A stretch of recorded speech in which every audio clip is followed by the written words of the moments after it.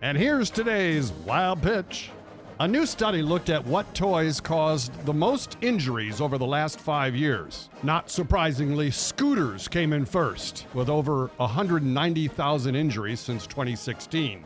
Coming in number 2, turned into Casey, balls. Balls. That including footballs, baseballs, okay. every other type of ball. Which makes sense. You're typically playing sports with balls, and people get injured playing sports. Dean, we learned about this from the Brady Bunch, when Marcia took a football to the face. 50, 80, 90, hey, you guys. Oh my God.